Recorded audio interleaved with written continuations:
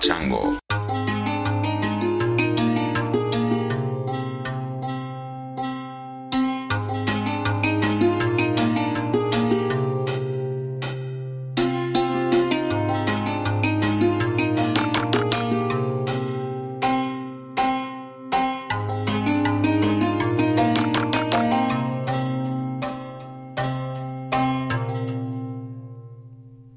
Hello, ladies and gentlemen. How are you? This is Chris, and this is, what is it, Roma number, or where is it? Roma number 71, episode 595 of the podcast.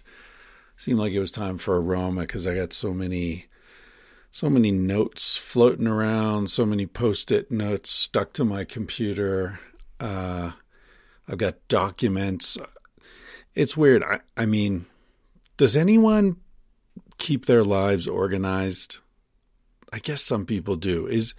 But to have your shit really organized, is that, like, do you have to be mentally ill in some way to actually get around to that? I've got notes in 15 different places. I've got notes on Post-it notes. I've got notebooks. I've got scraps of paper in a pile on the corner of my desk. I've got stuff in Google Keep. I've got stuff on Apple Notes. I've got stuff in Scrivener. I send myself emails that I forget about. Anyway, let's talk about some stuff that's on here. This is going to be one of those episodes where the first part is available to everyone, excuse me, first half hour or so. And then everything beyond that will be behind the paywall, which also allows me to play some music and do some things that I don't have to worry about, because when it's behind the paywall, apparently it doesn't go up on Spotify, so you don't get all that weird algorithmic nonsense coming from Spotify. So that's what it's going to be. Welcome to 2024. Like many other people, I, sort of assess things at the beginning of the year, and I've got some ideas for new things that I'd like to do on the podcast. I'm thinking of putting together some kind of like a political roundtable kind of thing to talk about what's happening this year, because it's going to be a pivotal year in not just, it's weird to talk about politics. Those of you who are younger generations might not remember a time when politics wasn't as deeply enmeshed with culture as it is now. I was going to say something like, we're going to talk about politics and culture. And it occurred to me that those things are inextricably enmeshed at this point. It's really difficult to imagine American culture in 2024 without reference to what's going on politically. And I'd like to put together some people to talk about that. I'm sort of making lists and checking them twice and reaching out to folks now, so I'll let you know how that goes. It'll probably be a written thing rather than maybe we'll do a Zoom thing if everybody could be available. I'm thinking like me and two other people, and have like a rotating depending who's available and who's into it. I've got some folks in mind, but if there's anyone that you would particularly like to hear from on a regular basis, who that I'm in touch with, send me your suggestions. I'm always happy to hear suggestions. I'm at thatchrisryan@gmail.com. Also, send me your intro snippets if you have some of those, or whatever else you feel like sending me. Given the chaos that I talked about earlier, I can't promise I'll get back to you. I can't promise I'll follow up on your suggestions, but I will read the email. I read all the emails eventually, even if it sometimes takes me weeks, as it has recently. We had some friends visiting, sort of waves of friends visiting recently. So I've fallen behind on stuff like that. Yeah. Okay. So that's one idea for the new year.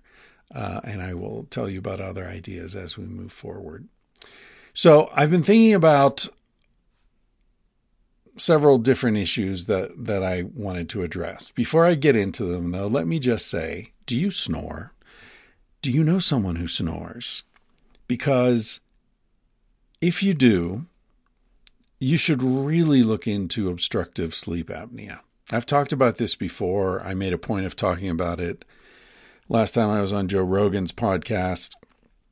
It's kind of a public service announcement that I feel is really important because I think sleep apnea is probably one of the most underdiagnosed conditions of our age.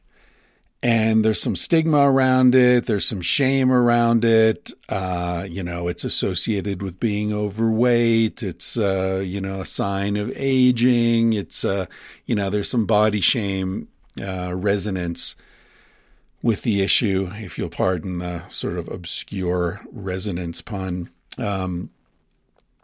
But it's no nonsense. It's nothing to fuck around with because essentially what you're doing if you have sleep apnea and you're not treating it is you are depriving your brain and every cell in your body of oxygen because you're suffocating. And you're suffocating sometimes 10, 15, 18 seconds not breathing. And then what happens is your body starts to go into a panic and you begin to wake up. And once you wake up, it triggers the waking reflexes that get you breathing again. The problem is that those waking reflexes go into standby mode when you're asleep, and your sleeping reflexes aren't enough to tell you to roll over or change your position or whatever so that you can breathe again. So basically you're putting your body through many events, many traumatic episodes per night. When I got tested, which was super easy. They gave me a thing to take home. It's like one of those chest monitors that you just stick to your chest. There's a thing to put on my finger, blood oxygen monitor, just sort of clips on the end of your finger. I don't remember if there was another sensor, but it was no big deal. It was, tape it to your chest, stick it to your finger and go to sleep. Anyway, they told me that I think it was anything over, there's like 10 episodes to 15 is minor, 15 to 25 is moderate, and 25 and higher is severe. So that's episodes per hour. And an episode, I think, is considered like when you stop breathing for more than, 5 or 10 seconds. I had 76, I think. So 25 is severe. I had 3 times that. I was fucked up. I mean, my mouth was so dry. It was like I had, I dumped an ashtray in my mouth when I woke up in the morning.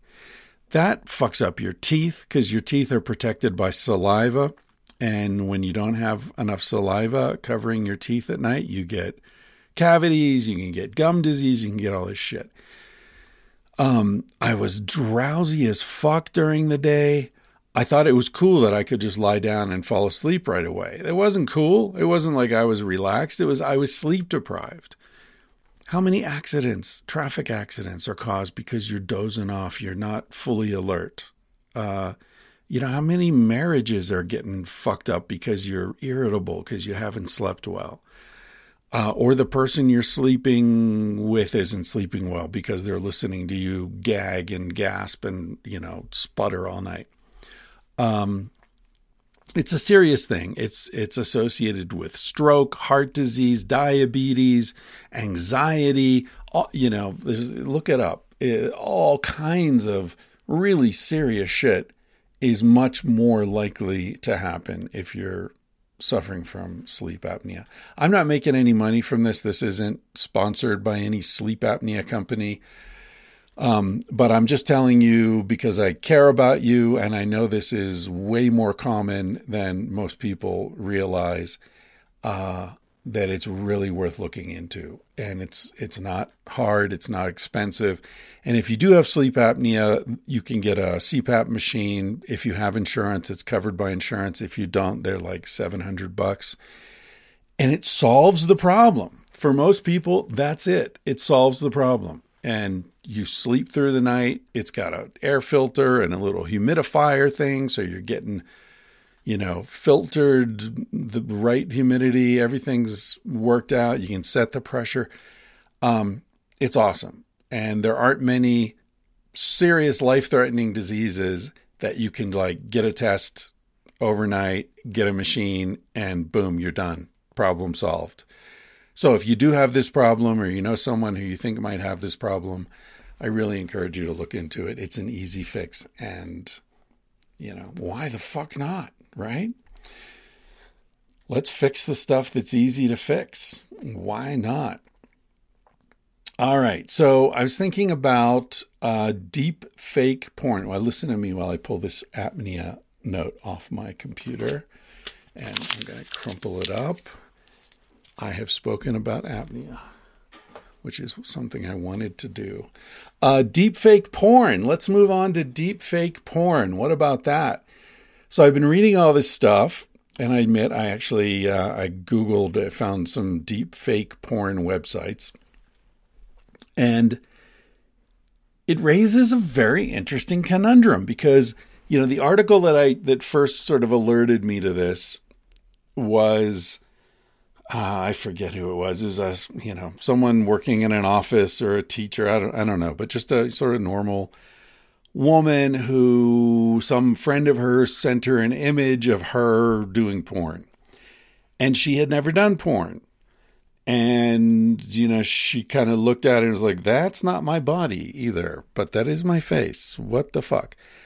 And, it opened up a can of worms that essentially, with AI, you can put anyone's face onto anyone's body and create this porn situation. So the question legally becomes really complicated because is that an invasion of privacy? Is that by creating this image, this moving image, this video of your next door neighbor having sex with, Rocco Siffredi or whatever, are you invading your neighbor's privacy? That's not actually your neighbor having sex with Rocco, but it sure looks like it. And, maybe you're getting off on it because it looks like it, because you got these fantasies about your neighbor. But what are the legal limitations on this? It's as if we've taken personal imagination and uploaded it to the internet, right? Because nobody could stop you from imagining your neighbor having sex, but now you can upload that imagination and other people can join in. Very strange. I really don't know where to come down on that. Legally, because I can certainly understand why a person seeing that image would be upset. But if it's not, it's her face. Yeah. So I guess we should each have some kind of control over how our faces are used, but we don't, right? That's why Google Photos is free, people, because they're scanning all those faces. And they're using them for whatever the fuck they want. So we're losing control of our faces, of our image, of our voice. God knows, there's already technology out there that's scanned my voice from all these podcast episodes and can have me saying anything. So if you ever hear me saying anything really fucking weird online, maybe that's not me. Maybe I never said it. They just sampled my voice and there you go. And I know that's possible because even I can do that with the simple tools available to me. Descript is a podcast editing tool where it'll sample your voice and then you can type in some words and it'll have you say those words. So when, I'm not using it anymore, but for a while I was using it and I saw that was an editing tool. That if I was talking about something and got the year wrong, I could go to the transcript, change the year in the text, and it would automatically insert my voice saying the correct year into the audio file. So that's available, for $9.99 a month to consumers. Imagine what's available to, people who are super into this stuff. It's incredible. So the question is this infringement on our freedom? Or, now here's another way to look at it, is this technology, this I hate to use the word advance, but this development, this evolution, is this an enhancement of our freedom in a way? Because what it does is it starts to make fake and real indistinguishable, so that if an embarrassing video were to, someone hacks into your secret porn, not even, you got sex files of yourself and making whoopee with your partner or something, and they upload that, deniability becomes universal. You can just say, that's not me. That's some fake shit. It becomes impossible to know what's true and what isn't true, which seems to be a theme of 2024, right? What is true, what isn't true? We're losing the thread there. We're losing the distinction. And it used to be seeing is believing, not anymore. I don't know what constitutes proof. If you've never heard of or seen a film called Rashomon, I highly recommend it. It's directed by Kurosawa, I think. I might be getting his name wrong. Great Japanese director. And it's in black and white. It's definitely one of those films that, is to be studied. It's not about entertainment. It's about an idea. And the idea is, an event happens, an attack, and you see this thing happen, and then you realize that you're seeing the memory from the perspective of one of the people who was attacked. And then the film happens again, same event, but from the perspective of someone else, and then someone else. And then someone else, and then someone else. I don't remember how many different perspectives are presented in the film. But it's a fascinating look at how all perception is shaped by perspective and how unavoidable that is. I'm thinking about that because I just had a situation unfold with some people that I know, and it kind of went down in a way where I was and I am quite sure of what happened from my perspective. But when I talked to the other people about it, I thought that this guy was pissed off and he was acting aggressively, and that, there were certain things he said and certain, movements and behaviors that left me with the impression like, whoa, this guy got really pissed off and kind of lost his shit there. And okay, I don't want to be around that. I'm done with this. And then when the person was like, hey, what happened? And I said what happened. Then the other person's like, that's not how I felt. That's not what I experienced.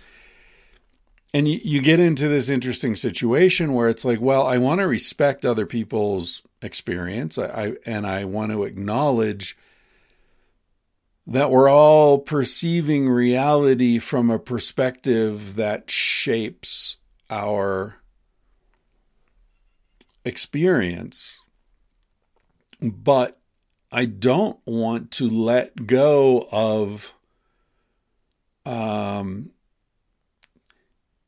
it can't be totally up in the air. It can't be totally, everything is so open to perception that nothing is real, that you start to doubt your own sanity. Because there are a lot of people who are taking advantage of this liquid nature of perception and will gaslight the fuck out of you. And it's an interesting thing because I think your vulnerability to that kind of manipulation is directly proportional to your decency and humility as a person. And so it's not something that you want to eliminate in yourself. It's not something that you want to harden yourself against, because doubt is an expression of humility, and humility is key to wisdom, to love, to community, to all the good things in life. And so if I always say on this podcast that certainty is the thing that scares me the most. Certainty is the thing that's unforgivable. If someone says to me, I think the earth is flat, I'm fascinated. I want to talk with that person. I want to hear. But if someone says to me, you fucking idiot, the earth is flat, I don't want to talk to that person. Fuck that guy, because he's certain. I want to talk with someone who has the humility to say, look, here's my experience. Maybe it's not 100% accurate. Maybe it's shaped by my past. Maybe it's shaped by things that I wasn't aware of. Maybe it's limited. Of course it's limited. That's a person I'm interested in interacting with.